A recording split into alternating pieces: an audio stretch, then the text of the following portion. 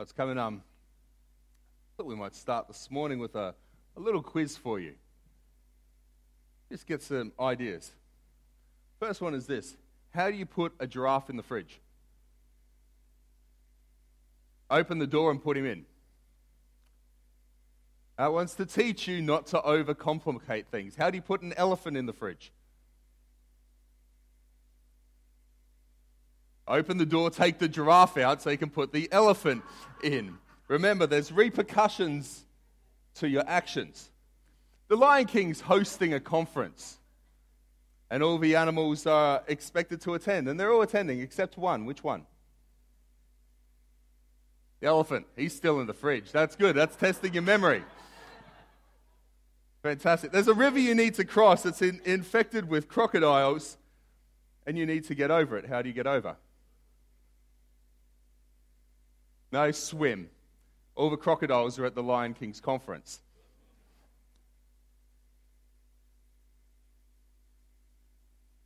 You know, we've been talking about next year and setting up, taking opportunities, taking risk, getting into that. And I just know that next year is something special for you. I know next year God wants amazing things for you.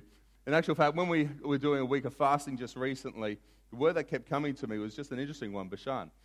And that word in Hebrew, the location, means fertile or fruitful. Actually implies that the whole region of wheat growing up and prepared and ready for harvest, there was a fertile place and a place of readiness. And I just believe God's saying this to us, that next year is a season of growth, a fertile season, a place that where we've sown in, we will just see actual growth, not just in the natural, but in our character and in the spirit, in who we are. And so that's just what I'm believing for. But also this morning, I just want to speak to a few things about that, about setting up for growth.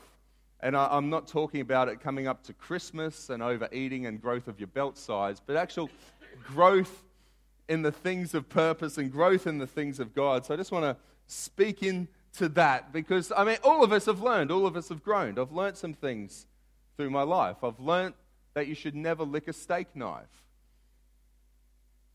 I've learned that under no circumstance should you take a sleeping pill with a laxative.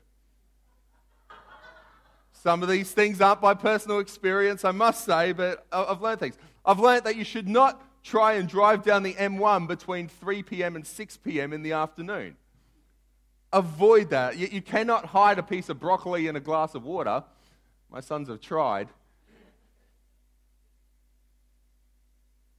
I've learned that whenever I drive up to a roundabout, all the most stupid drivers come there at the same time. There's some things we've learned and different places to grow. I just want to read out of Hebrews 5 and the beginning of 6 this morning.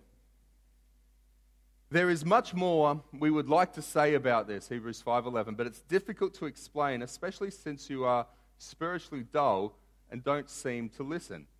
You have been believers so long, and now you ought to be teaching others. Instead, you need something to teach you again the basic things about God's word. You are like babies who need milk and cannot eat solids.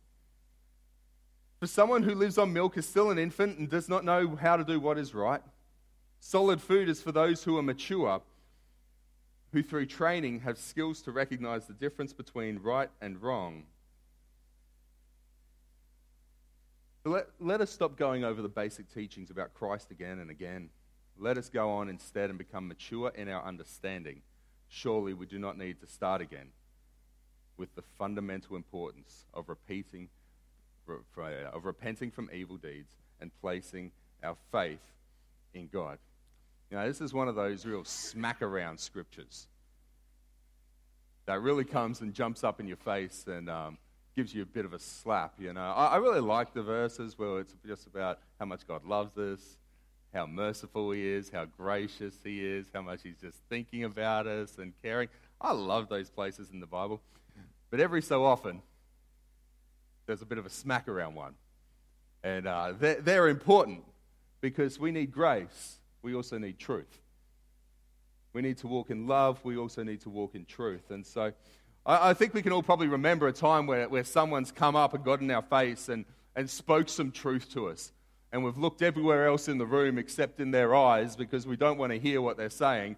We don't want to listen to what's coming out of their mouths, and we just want to get out of there as fast as we can. And they just keep those times of intervention in our world, and we just try and get out of there. But afterwards, we sit and reflect. I remember when I was in grade 10, one of my science teachers sat me down and looked me in the eyes and said, "Scott, if you don't start working, you're going to get an OP3.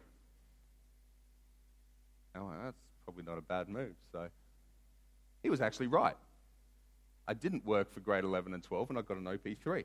It didn't have the effect because I was still a little bit immature when I was at school and wouldn't listen. And I hope that we're a bit more mature today to listen to the Word of God, that we don't remain infants in the faith, but we would grow up into the fullness. God's desire is that we don't stay babies, but we grow up and actually learn how to get into the fullness of God and into all that He is. I want to talk this morning about a couple of false assumptions about growth. Some of the things about growth which just aren't true. And the first one is this: growth is automatic. You know, when I was at school, I actually had a lot of pride in getting out of the physics exams first, before anyone else. I really pride myself on doing that, getting it completed and getting out of the room. When I was in grade 12, there was this one kid. We were in the exam. It was a 2-hour exam. 20 minutes into the exam, as soon as you could leave, he got up and left. And I remember sitting in that, internally fuming, going, "What's going on with this? This just isn't right. How could he have done that fast?" I found out later, our teacher was encouraging us through the week just in some lessons of life, and had given this phrase, you know, if you don't know something, or you don't understand something, sleep on it, and you'll probably understand it the next day. He wrote his name, I found out later, at the top of the exam, had a 20-minute nap, still didn't understand the exam, so he walked out. You know, just because he'd been in a physics class for 18 months didn't mean he'd actually grown in his understanding or application of physics. Growth doesn't automatically happen. At the moment, we've got a bunch of football teams that have been recruiting players, NFL, or NRL and the AFL, been recruiting players. And they're looking for the ones that have some potential, that can now train an entire 6 months with them and hopefully get to that standard where they can be professional football players. There's a bunch of 18-year-old kids running around football fields thinking, "I'm going to be the next Sonny Bill Williams. I'm going to be the next Jonathan Thurston." And if they jumped on the field today, they'd get smashed. But these teams understand that it's not just automatic. They need to actually invest in them. That's why in America it's totally different. If you try and train on to get into the NFL, they're not going to train you. They expect you to be there straight up. They won't even recruit you at that point. You know, Jesus told this parable at one time that really talks about this. He said, "Listen, there's a farmer that went out to plant some seed, and as he scattered it across his field, some of the seed fell on the footpath and birds came and ate it. Other seed fell on shallow soil with underlying rock, and the seed sprouted quickly because the soil was shallow, but the plant soon wilted under the hot sun, and since it did not have deep roots, it died. Other seed fell among the thorns, and it grew up and choked out the tender plants, so they produced no grain.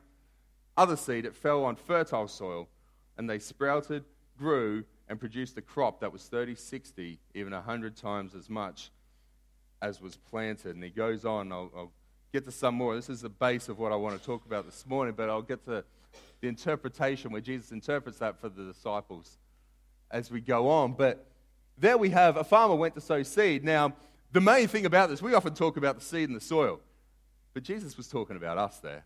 This is a side bit. The farmer, we're farmers. We have the seed of God within us. And notice where the farmer went out and he sowed indiscriminately. We all sit there, I don't want to tell that person about Jesus. They might not be ready. I don't want to pray for that person. They might not actually receive something. We're the farmers. Doesn't matter what the soil's like. We go and sow our seed abundantly. We indiscriminately, wherever we go, sowing seed. It's God's job to grow the seed. That's a bonus. That's something different. But, as gardeners know, and as we see in this story, just because the seed's on the ground doesn't mean that it's going to grow. Just because there's seed there, it doesn't mean that it's going to grow. Growth is not automatic.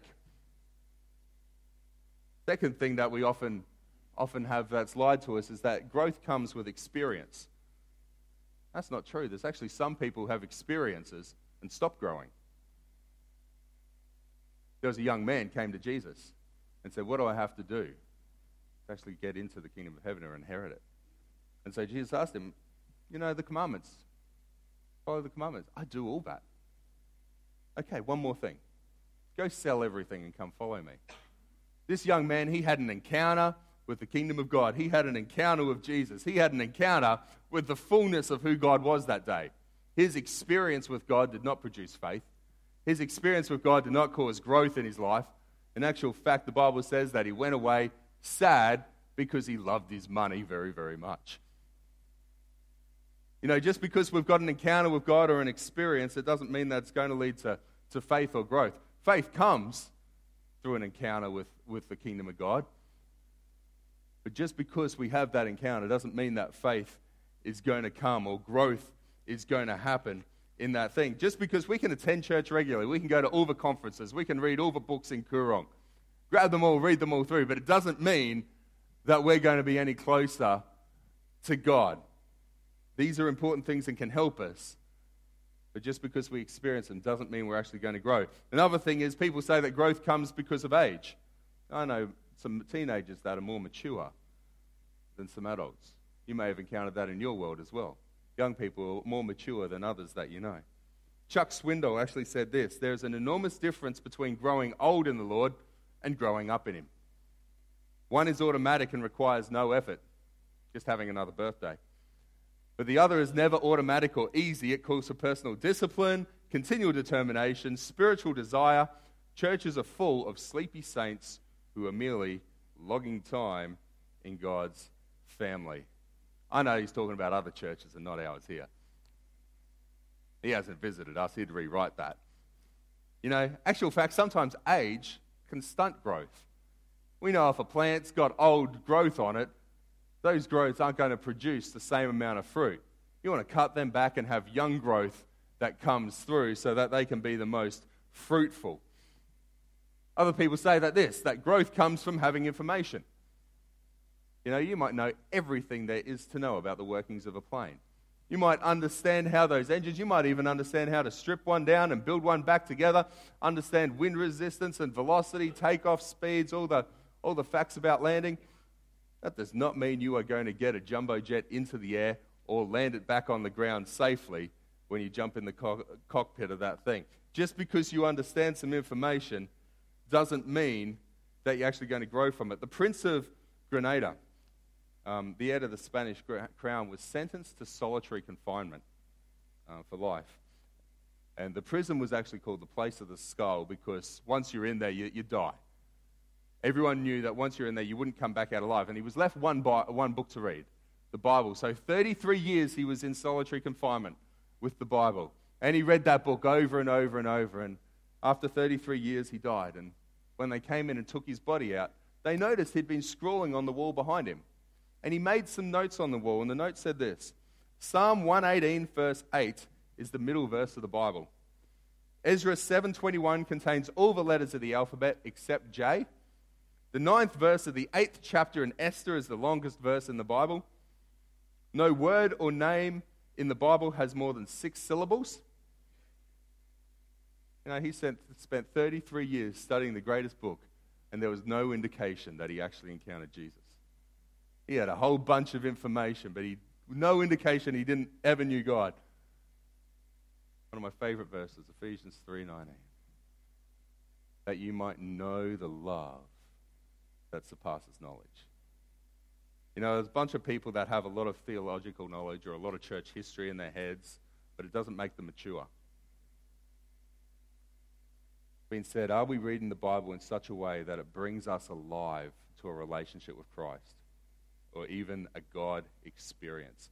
Are we reading the Bible in such a way that Christ, His love, His joy, His grace, and His peace is being formed within us?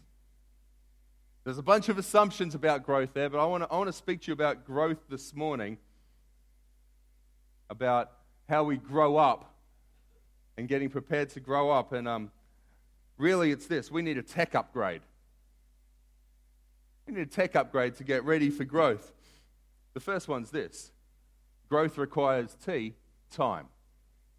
Growth requires time. Now, no children are born fully grown. I'm not a mother, nor do I ever intend to be one. And I can bet, though, every mother in this place is glad that children are not born full grown.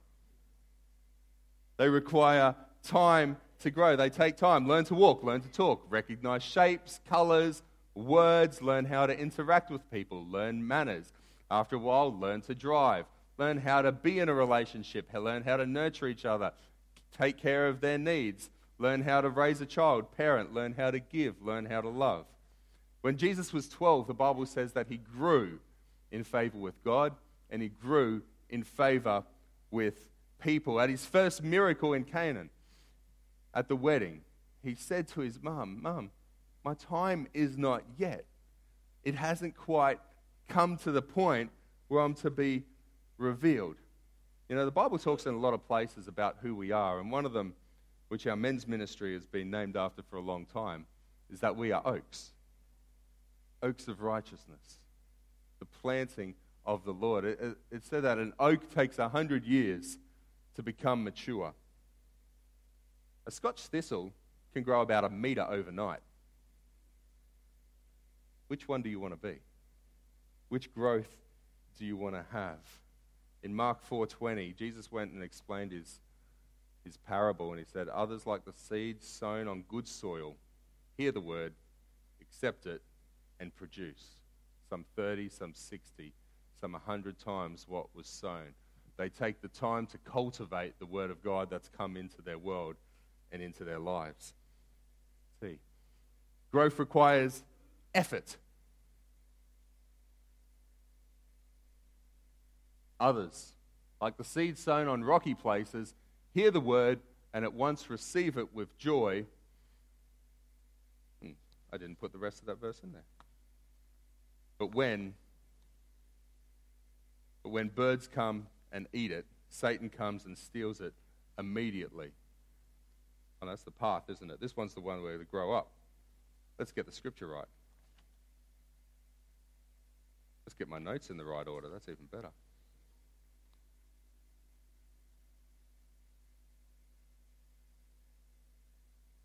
Others, like seeds sown in rocky places, hear the word and at once receive it with joy, but since they have no root, it only lasts a short time. When trouble or persecution comes because of the word, they quickly fall away. You know, once we've achieved a goal, it can be pretty easy to drop the ball and fall off the other side and not keep running for it. You know, often we'll put the effort in and we'll put the time in when we want a new job or a promotion, or when we're young, we're trying to please someone or start a relationship, really putting the effort into wooing and winning hearts. But once it's there, once we have what we're going for, we can often slack off, drop the ball. We see it all the time in sports teams where someone makes the team and then all of a sudden their performance drops off. You may have a new job or a new relationship. You may have started something new. There may have been a new vision or a new input into your world. Maybe a friend or a loved one that's come into your world and you've been putting the effort in. And let me encourage you this. Keep going. Keep going with that. Keep putting the effort in. Said the other week, we were talking about without revelation, people cast off restraint. When we don't have that vision in front of us to keep going, to keep improving that thing, we stop putting the effort in. Now, people often say that those that things come the most easy for don't achieve their results, but those who actually have to try harder actually can outdo them. We see this. I'm a bit of a football lover, so we've seen this in a couple of things. There was this hulking young lad called David Taylor, 120 kilos, played like a halfback, had all the potential, was set up to be probably could have been the best player in rugby league. You talk to any of the coaches that coached him, they said he was lazy and he ate too much McDonald's. And that's why he's been at about 6 different teams. Player of the year last year, Cooper Cronk. This year, player of the year. Started off as a hooker, ended up at halfback for Melbourne. By all reports, is not the greatest natural halfback around. but is the first at training, is the last to leave, is the most meticulous preparer, and has put in the most effort of anyone. And now any young aspiring halfback wants to go and learn from him and gain knowledge from him. He didn't have the most natural talent, but he came the best because he kept putting the effort in. I was talking with Cyril last week about Nicodemus. Here's a man that had everything going for him, had been recruited by one of the top brains in the whole of Israel, had been recruited by one of the best rabbis in all of Israel, and raised up, was part of the Jewish council, the Sanhedrin, was actually leading the Sanhedrin at one point. In all rights, he was pretty much up there, number one in all of Israel, yet he knew that even though it looked on the outside, he had everything going, he knew he needed more. He saw Jesus and he saw something of the kingdom of God.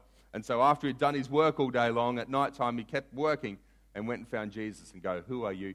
Tell me. Tell me about who you are. Tell me about this kingdom of God. Help me grow and go further." He looked for more. It requires effort to grow. We need to keep looking for more, even when we think we've arrived, even when we think we've got there. Put that extra effort in. Growth requires change. Still others, like the seed sown among the thorns, hear the word, but their worries of life and the deceitfulness of wealth and desires for other things come in and choke it, making it unfruitful. You know, people don't like change too much. We're not creatures that really enjoy it. You know, our computer keyboard, it was invented back in the 1800s, a long time ago, because what it was designed to do, and I don't know if you've ever tried typing and you realize, I just wish I could get this out faster.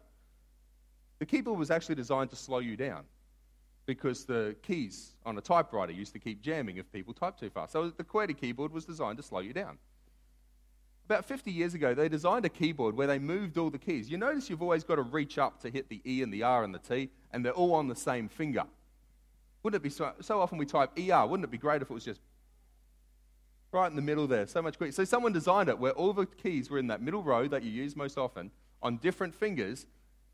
They gave it to typists. They could type 5 times faster with the same error rate that on the QWERTY keyboard. And yet, we keep using the QWERTY keyboard. Why? Because we don't want to change what we've learned. You know, when we need to grow, it requires change. I spoke last week about opportunity, then last Sunday night, just basing that on the life of Elisha.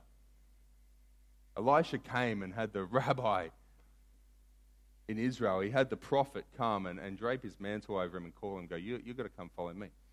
And he knew to do that, it required change. It required cutting off things of the past. So he went, he was on the 12th yoke of oxen, so he went and he burnt it, gave all the food away to the village. He burnt his father's tractor. There was no going back for him at that point. And Cortez, a lot of people up until the 1600s had tried to, 16th century, 1500s, 16th century, had tried to invade Mexico, the Aztecs and the Incas. A whole bunch of ships had tried to get there, and a whole bunch of conquerors had tried to take that land because there was the promise of the city of gold, the promise of gold and great treasure. And each time they came in, they went in, their armies landed, they were defeated, they hopped back on their boats and they left again. Came in with their armies, got defeated, hopped on their boats and they left again. Cortez, he had a new tactic. He landed in Mexico. As they got off the boats, he turned around and set light to them all and burnt the ships. There was no retreat, no going back, and he took Mexico for Spain. And he defeated them. There was change that happened in his life. Maybe there's some things in your life that need to happen to grow. Maybe it's some relationships that you need to change, some people. Maybe some belief systems or places or positions or comforts or habits that are holding you back, that are getting you down. You know, we need to change to actually grow. Abraham, to move into the place of blessing that God had for him, he had to change an entire city. He had to move. God said, I need you to move from here and go over to Canaan to actually receive the blessing. Maybe there is change that needs to happen in your world for you to keep growing next year. See, change doesn't necessarily equal growth, but growth almost always requires change to happen in our lives. And H, Growth requires help.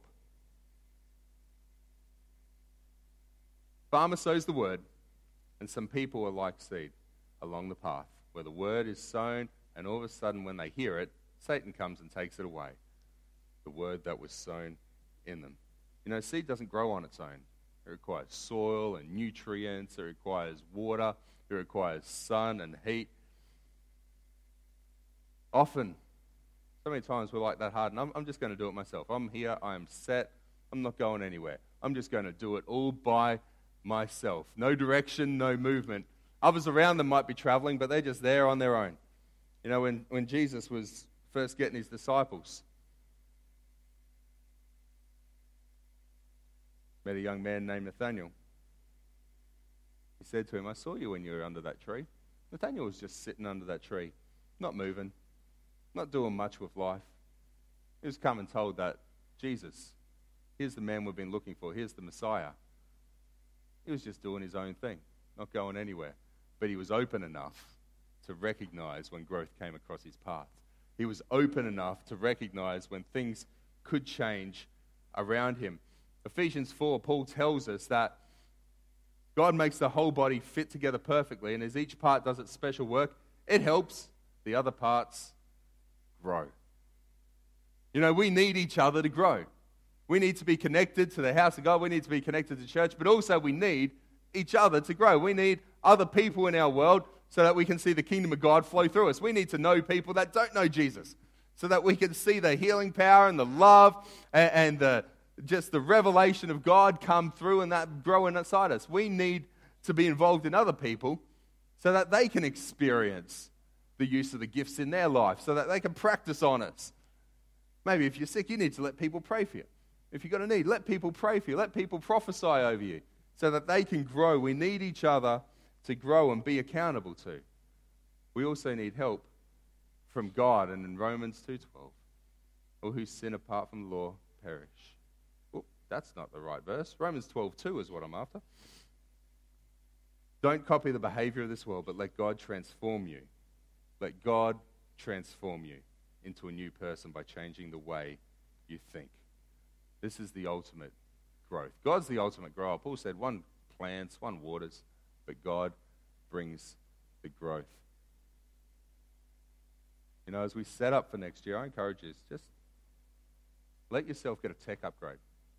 Time, effort, change, help from others, and help from God, just so you can see the fullness of growth. I really believe that next year is a time where He just wants to see us grow into fruitfulness in places. Let me encourage you, be like Nicodemus and be looking. Be looking for those chances and opportunities for growth. Like Nathaniel, allow when it comes along in your life, allow that to change and get you up and get you moving. Come on, would you stand with me as we pray this morning?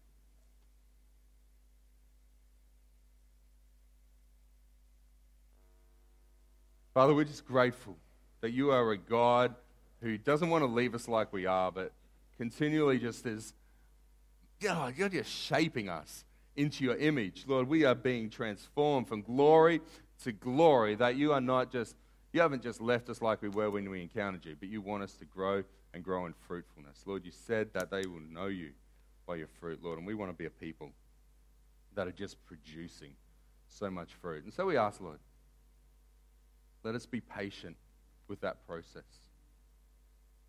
Father, we ask that you would show us where we actually need to set things in place and set things in motion. Lord, show us the things that we need to leave behind and cut off. Father, there's a lot of us here that actually know that there's been things that are holding us down. Shows we watch, things we listen to, things we give our attention to, habits that are holding us, people we hang out with and allow to speak into our world. Lord, that we need to change. Some ways we place our energy and our focus, things we need to change, Lord. But on ourselves, that's hard. And so, Holy Spirit, we just ask that you'd encourage us in that and give us the strength for us. But more, Lord, that we would take the opportunity to find help of another brother or sister and talk to them about it and let them keep us accountable, Lord. Because we know that it's not just automatic. Lord, there is effort that requires us to step into the fullness of what you've got.